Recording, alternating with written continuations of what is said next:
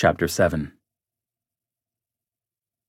What had Jim Simons so excited in late 1990 was a straightforward insight. Historic patterns can form the basis of computer models capable of identifying overlooked and ongoing market trends, allowing one to divine the future from the past. Simons had long held this view, but his recent big gains convinced him the approach was a winner. Simons hadn't spent much time delving into financial history, though. Had he done so, Simons might have realized that his approach wasn't especially novel. For centuries, speculators had embraced various forms of pattern recognition, relying on methods that bore similarity to some of the things Renaissance was doing. The fact that many of these colorful characters had failed miserably, or were outright charlatans, didn't augur well for Simons. The roots of Simons's investing style reached as far back as Babylonian times, when early traders recorded the prices of barley, dates, and other crops on clay tablets, hoping to forecast future moves. In the middle of the 16th century, a trader in Nuremberg, Germany, named Christopher Kurtz, won acclaim for his supposed ability to forecast 20-day prices of cinnamon, pepper, and other spices. Like much of society at the time, Kurtz relied on astrological signs, but he also tried to backtest his signals, deducing certain credible principles along the way, such as the fact that prices often move in long persisting trends.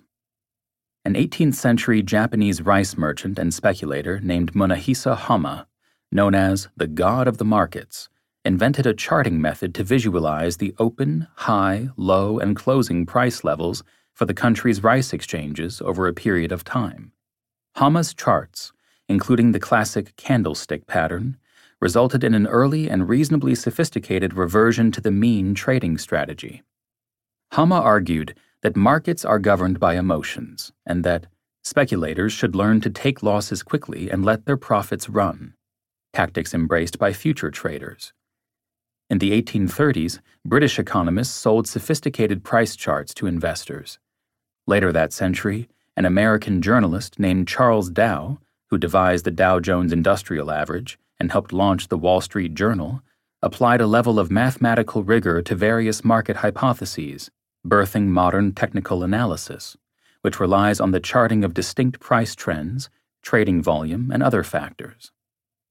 In the early 20th century, a financial prognosticator named William D. Gann gained a rabid following despite the dubious nature of his record.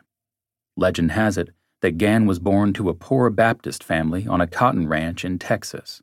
He quit grammar school to help his family members in the fields, gaining his only financial education at a local cotton warehouse. Gann ended up in New York City, where he opened a brokerage firm in 1908, developing a reputation for skillfully reading price charts, pinpointing and anticipating cycles and retracements.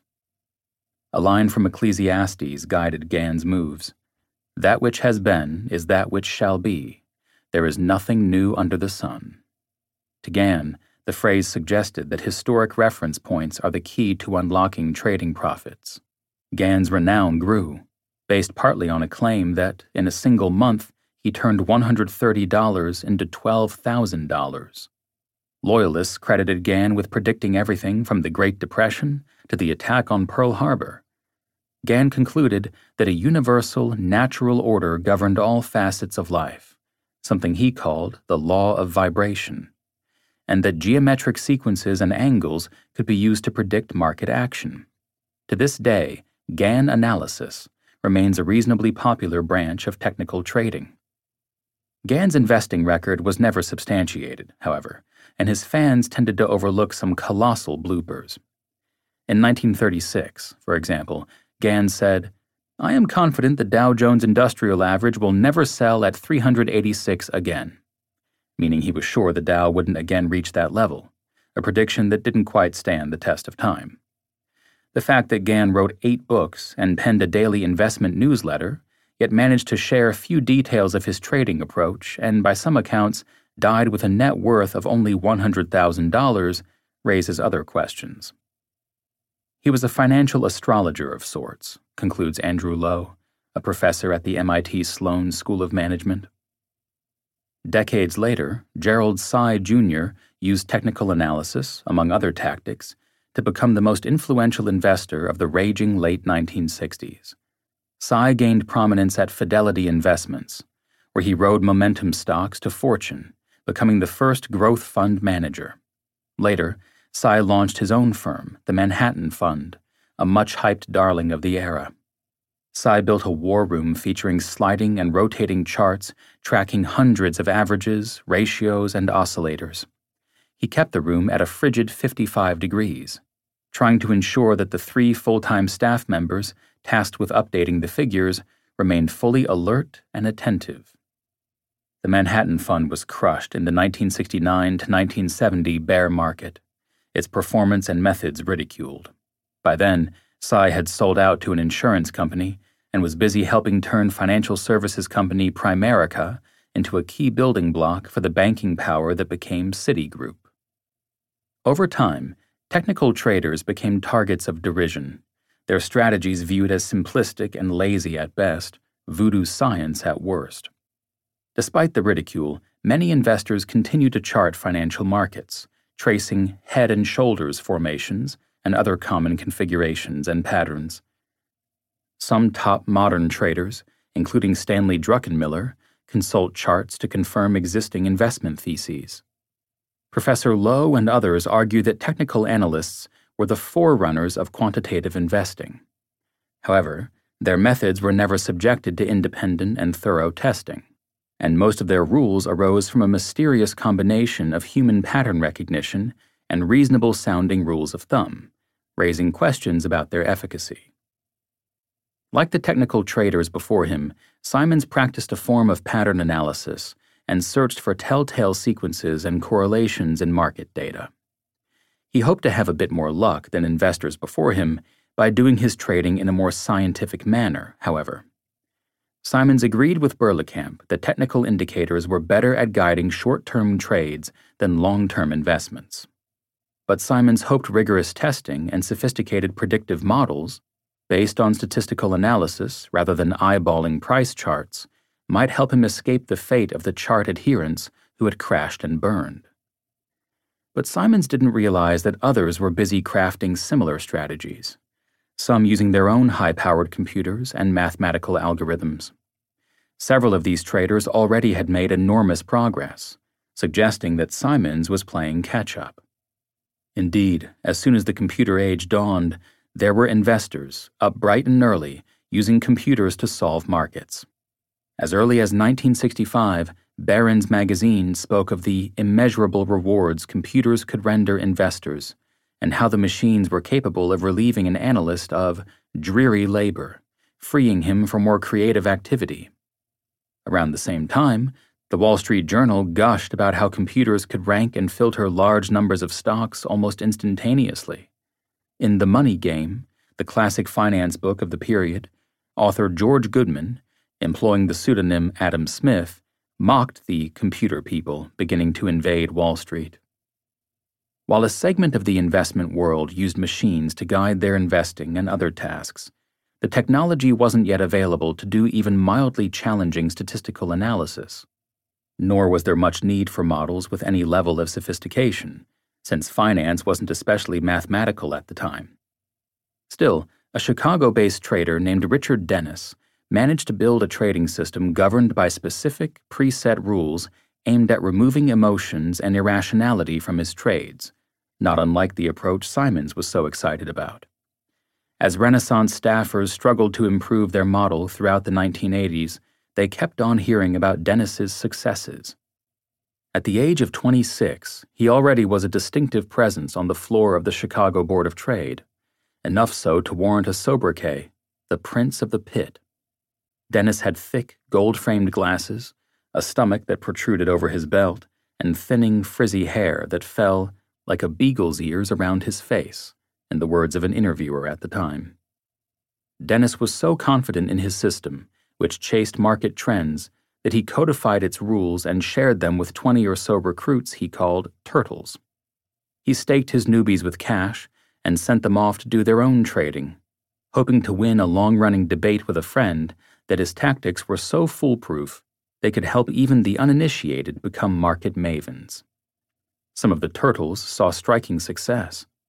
Dennis himself is said to have made $80 million in 1986 and managed about $100 million a year later. He was crushed in 1987's market turbulence, however, the latest trader with a style that bore a resemblance to Simons's to crash and burn. After squandering about half his cash, Dennis took a break from trading to focus on liberal political causes and the legalization of marijuana, among other things. "There is more to life than trading," he told an interviewer at the time. Throughout the 1980s, applied mathematicians and ex-physicists were recruited to work on Wall Street and in the City of London. They usually were tasked with building models to place values on complicated derivatives and mortgage products, analyze risk, and hedge, or protect, investment positions, activities that became known as forms of financial engineering. It took a little while for the finance industry to come up with a nickname for those designing and implementing these mathematical models. At first, they were called rocket scientists, by those who assumed rocketry was the most advanced branch of science, says Emanuel Derman, who received a PhD in theoretical physics at Columbia University before joining a Wall Street firm. Over time, these specialists became known as quants, short for specialists in quantitative finance. For years, Derman recalls, senior managers at banks and investment firms, many of whom prided themselves on maintaining an ignorance of computers, employed the term as a pejorative. When he joined Goldman Sachs in 1985, Derman says, he instantly noticed the shame involved in being numerate. It was bad taste for two consenting adults to talk math or Unix or C in the company of traders, salespeople, and bankers. People around you averted their gaze, Derman writes in his autobiography, My Life as a Quant. There were good reasons to be skeptical of the computer people. For one thing, their sophisticated hedging didn't always work so perfectly. On October 19, 1987, the Dow Jones Industrial Average plunged 23%, the largest one-day decline ever, a drop blamed on the widespread embrace of portfolio insurance, a hedging technique in which investors' computers sold stock index futures at the first sign of a decline to protect against deeper pain. The selling sent prices down further, of course, leading to even more computerized selling and the eventual rout. A quarter century later, legendary New York Times financial columnist Floyd Norris called it the beginning of the destruction of markets by dumb computers, or, to be fair to the computers, by computers programmed by fallible people and trusted by people who did not understand the computer program's limitations. As computers came in, human judgment went out. During the 1980s, Professor Benoit Mandelbrot, who had demonstrated that certain jagged mathematical shapes called fractals mimic irregularities found in nature, argued that financial markets also have fractal patterns.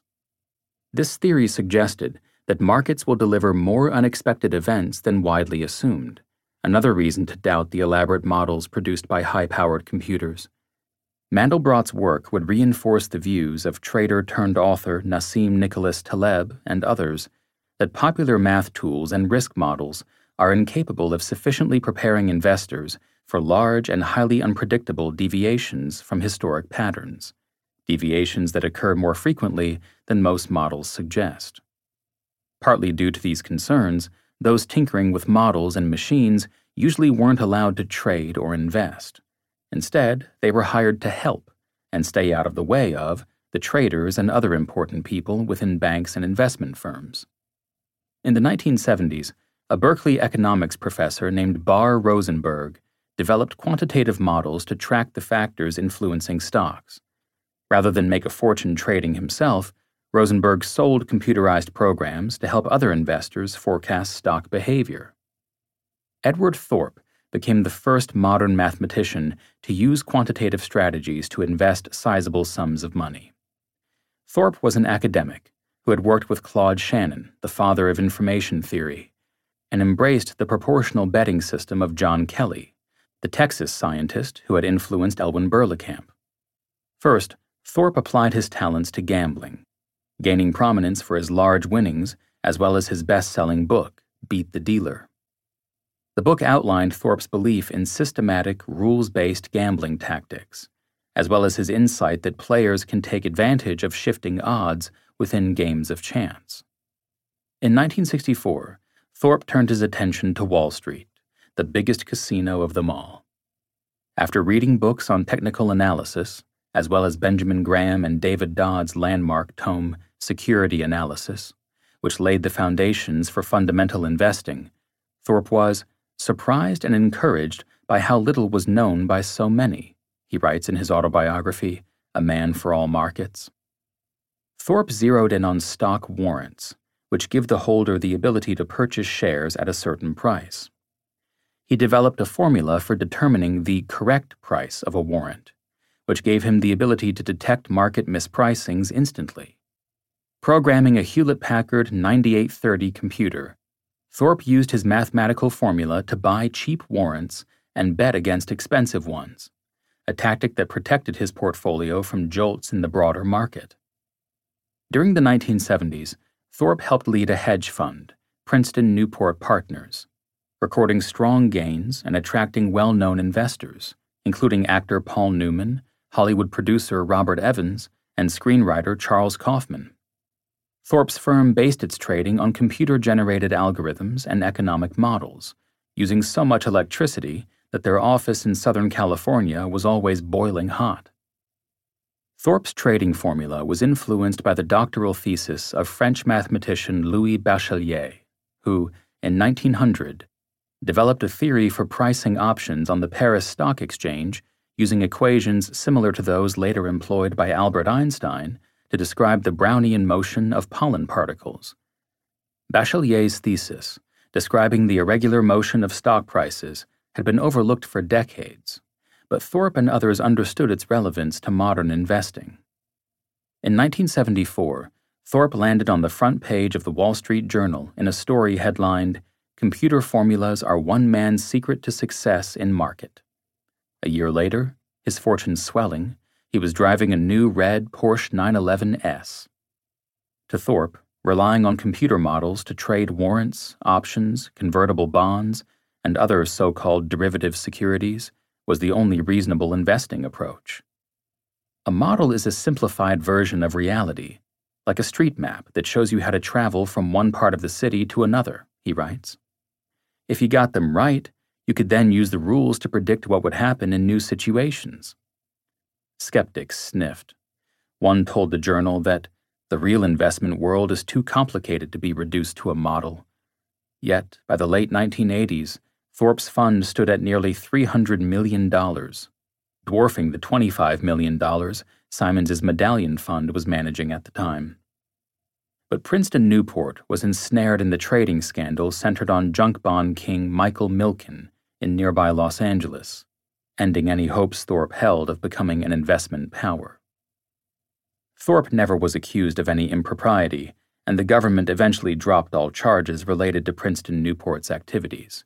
But publicity related to the investigation crippled his fund, and it closed in late 1988, a denouement Thorpe describes as traumatic. Over its 19-year existence, the hedge fund featured annual gains averaging more than 15%, after charging investors various fees, topping the market's returns over that span. Were it not for the government's actions, we'd be billionaires, Thorpe says.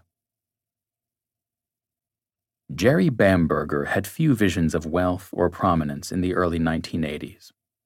A tall, trim computer science graduate from Columbia University, Bamberger provided analytical and technical support for Morgan Stanley's stock traders, serving as an underappreciated cog in the investment bank's machine. When the traders prepared to buy and sell big chunks of shares for clients, acquiring a few $1 million of Coca-Cola, for example, they protected themselves by selling an equal amount of something similar, like Pepsi, in what is commonly referred to as a pairs trade. Bamberger created software to update the Morgan Stanley traders' results, though many of them bristled at the idea of getting assistance from the resident computer nerd. Watching the traders buy big blocks of shares, Bamberger observed that prices often moved higher, as might be expected. Prices headed lower when Morgan Stanley's traders sold blocks of shares. Each time, the trading activity altered the gap, or spread, between the stock in question and the other company in the pair, even when there was no news in the market. An order to sell a chunk of Coke shares, for instance, might send that stock down a percentage point or even two, even as Pepsi barely moved. Once the effect of their Coke stock selling wore off, the spread between the shares reverted to the norm, which made sense, since there had been no reason for Coke's drop other than Morgan Stanley's activity. Bamberger sensed opportunity. If the bank created a database tracking the historic prices of various paired stocks, it could profit simply by betting on the return of these price spreads to their historic levels after block trades or other unusual activity. Bamberger's bosses were swayed, setting him up with $500,000 and a small staff. Bamberger began developing computer programs to take advantage of temporary blips of paired shares. An Orthodox Jew and a heavy smoker with a wry sense of humor, Bamberger brought a tuna sandwich in a brown bag for lunch every single day. By 1985, he was implementing his strategy with 6 or 7 stocks at a time, while managing $30 million, scoring profits for Morgan Stanley.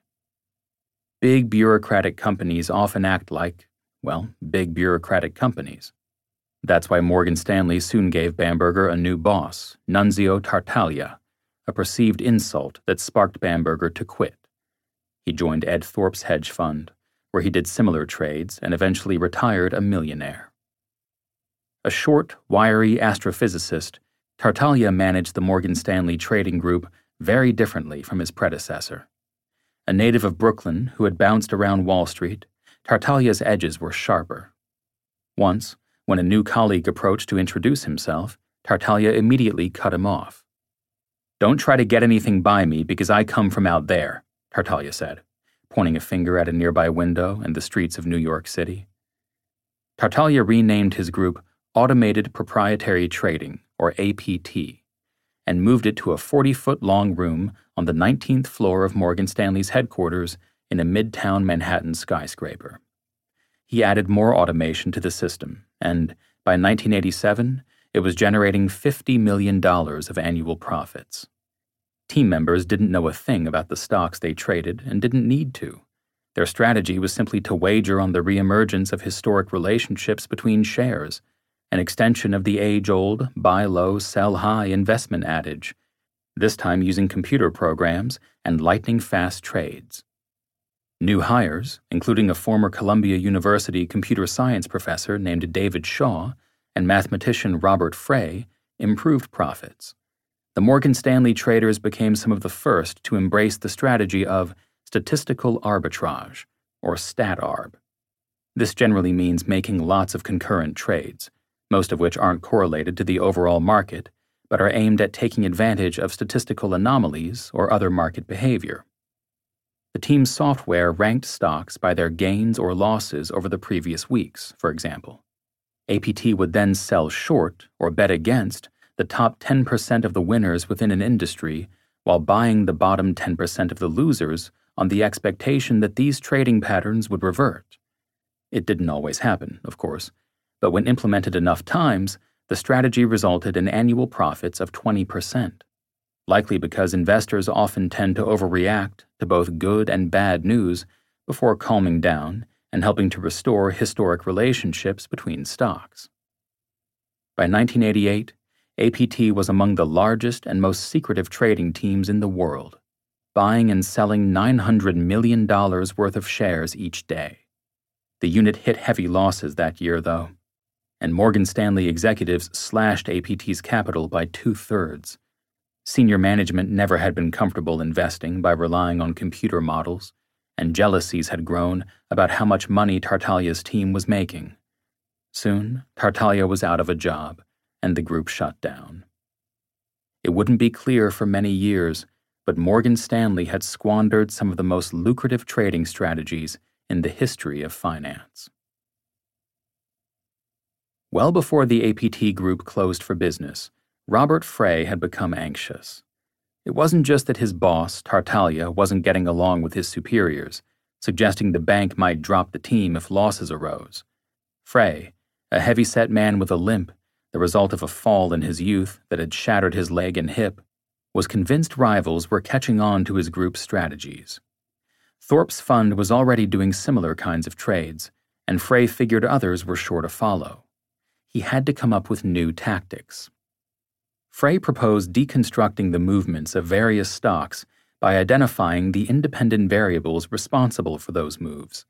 A surge in Exxon, for example, could be attributable to multiple factors, such as moves in oil prices, the value of the dollar, the momentum of the overall market, and more.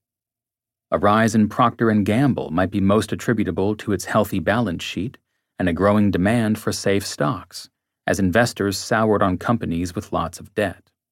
If so, selling groups of stocks with robust balance sheets and buying those with heavy debt might be called for if data showed the performance gap between the groups had moved beyond historic bounds.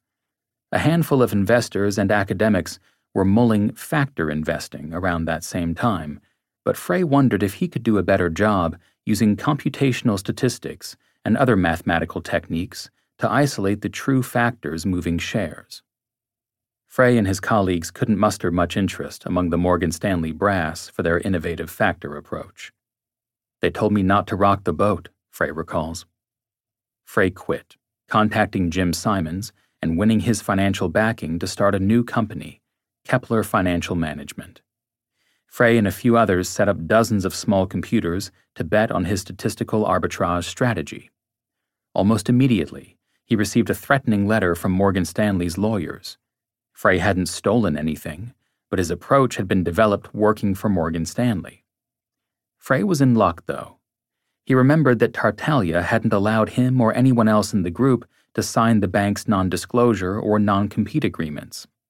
Tartaglia had wanted the option of taking his team to a rival if their bonuses ever disappointed. As a result, Morgan Stanley didn't have strong legal grounds to stop Frey's trading.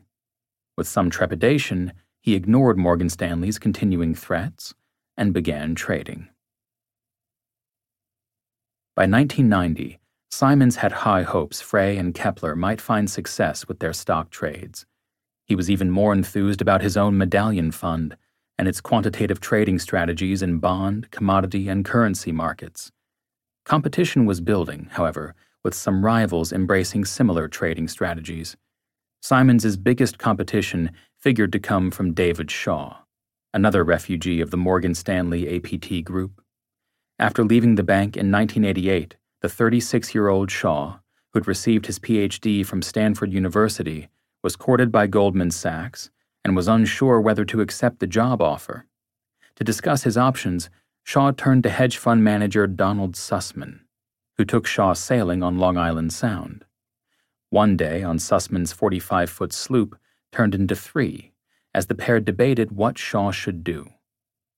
"I think I can use technology to trade securities," Shaw told Sussman. Sussman suggested that Shaw start his own hedge fund, rather than work for Goldman Sachs, offering a $28 million initial seed investment. Shaw was swayed, launching D.E. Shaw in an office space above Revolution Books, a communist bookstore in a then gritty part of Manhattan's Union Square area. One of Shaw's first moves was to purchase 2 ultra-fast and expensive Sun Microsystems computers. "He needed Ferraris," Sussman says. "We bought him Ferraris." Shaw, a supercomputing expert, hired math and science PhDs who embraced his scientific approach to trading. He also brought on whip-smart employees from different backgrounds. English and philosophy majors were among Shaw's favorite hires, but he also hired a chess master, stand-up comedians, published writers, an Olympic-level fencer, a trombone player, and a demolition specialist. "We didn't want anyone with preconceived notions," an early executive says. Unlike the boisterous trading rooms of most Wall Street firms, Shaw's offices were quiet and somber, reminding visitors of the research room of the Library of Congress, even as employees wore jeans and T-shirts. These were the early days of the Internet, and academics were the only ones using email at the time. But Shaw gushed to one of his programmers about the new era's possibilities. "I think people will buy things on the Internet," Shaw told a colleague. "Not only will they shop, but when they buy something, they're going to say this pipe is good or this pipe is bad, and they're going to post reviews." One programmer, Jeffrey Bezos, worked with Shaw a few more years before piling his belongings into a moving van and driving to Seattle, his then-wife Mackenzie behind the wheel. Along the way, Bezos worked on a laptop, pecking out a business plan for his company, Amazon.com. He originally chose Cadabra, but dropped the name because too many people mistook it for cadaver. Almost as soon as he started the engine of his Ferraris, Shaw's hedge fund minted money. Soon, it was managing several $100 million, trading an array of equity-related investments, and boasting over 100 employees. Jim Simons didn't have a clear understanding of the kind of progress Shaw and a few others were making. He did know if he was going to build something special to catch up with those who had a jump on him, he'd need some help.